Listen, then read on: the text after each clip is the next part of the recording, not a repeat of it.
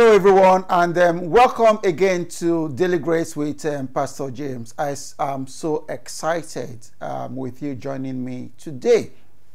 Today we just want to talk about a topic that relates to what we are doing right now in the church, because this is a period of waiting on the Lord.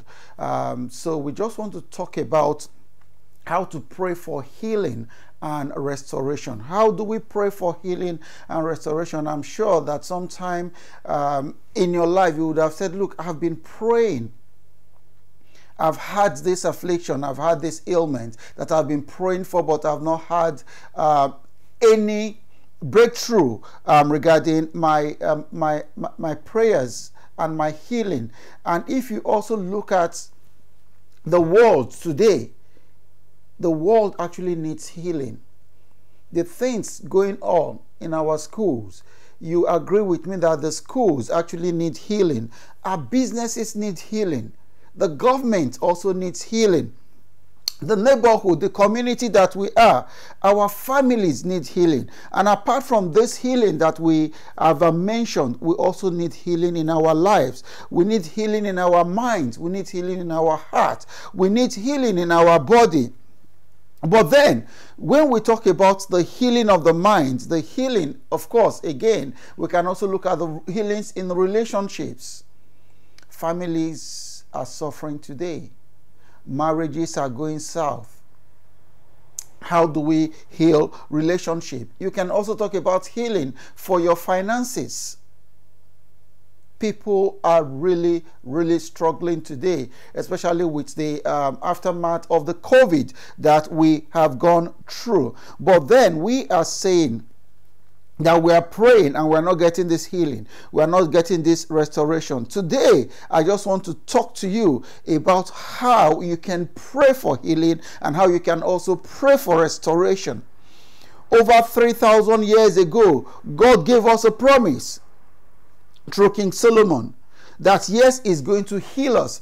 And the promise that God gave to us is this. It can be found in 2 Chronicles 7:14. The Lord says this: if my people who are called by my name will humble themselves and pray, seek my face and turn from their wicked ways, then, listen, I will hear from heaven, I will forgive their sins, and I will heal their land. This is the promise of God.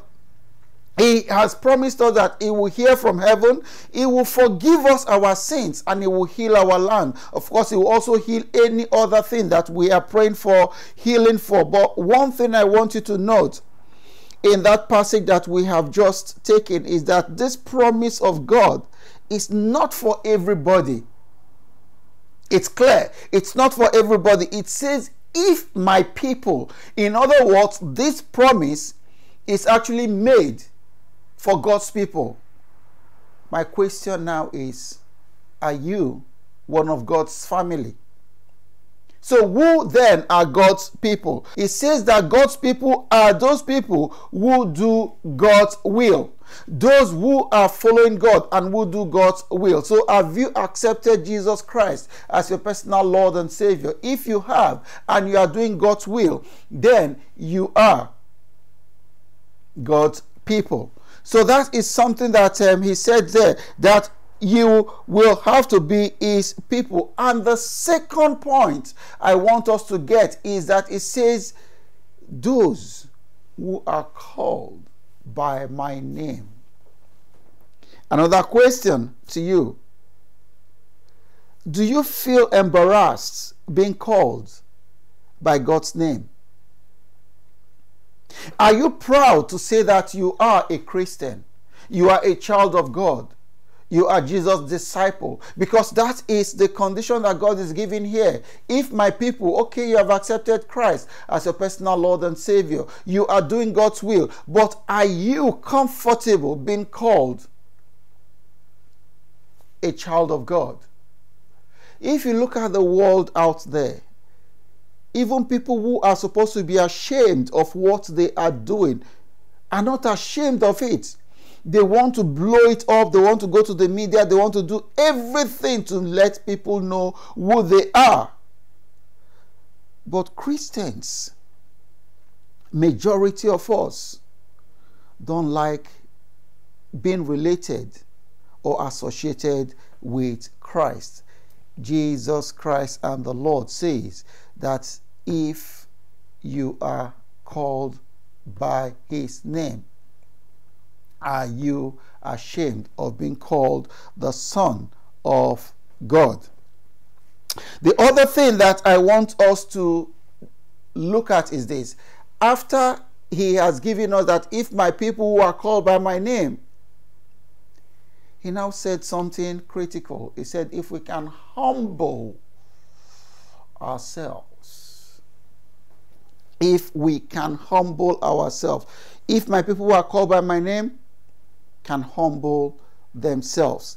It is only when those conditions are met that he will be able to hear from heaven, forgive us our sins, and then heal our land, heal our relationships, heal our finances, heal our schools, heal our government.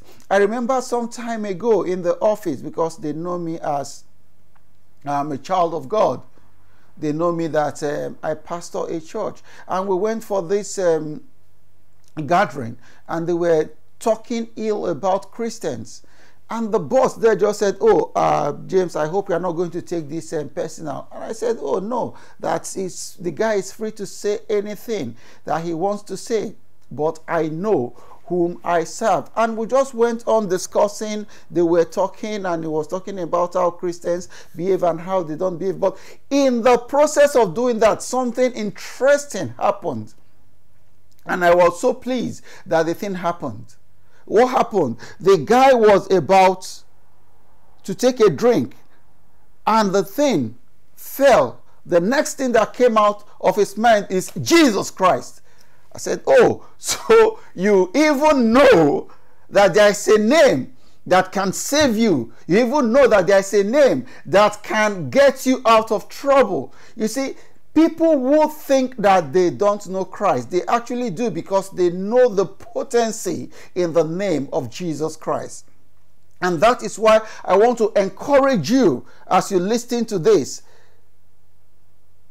to not be ashamed of being called a Christian.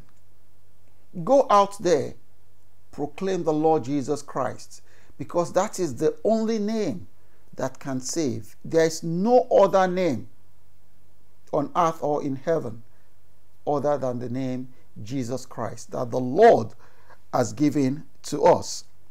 Now, the next thing we want to talk about is when we talk about humility, because it says, if my people who are called by my name can humble themselves. What do we mean by being humble? We are going to look at how or what humility means in our next series. This is the first part of this, how to pray for healing and restoration. And I just hope that you've enjoyed and taken something out of this, and you come back for the part 2 of what it means to humble ourselves. Thank you so much for listening to me. My name is James Egodibe, and I'm the pastor of RCCG Solid Rock Parish, Derby. We would love to see you come and worship with us at 55 Woods Lane, DE22 3UD. We'll be expecting you to see you anytime you are in Derby. And if you're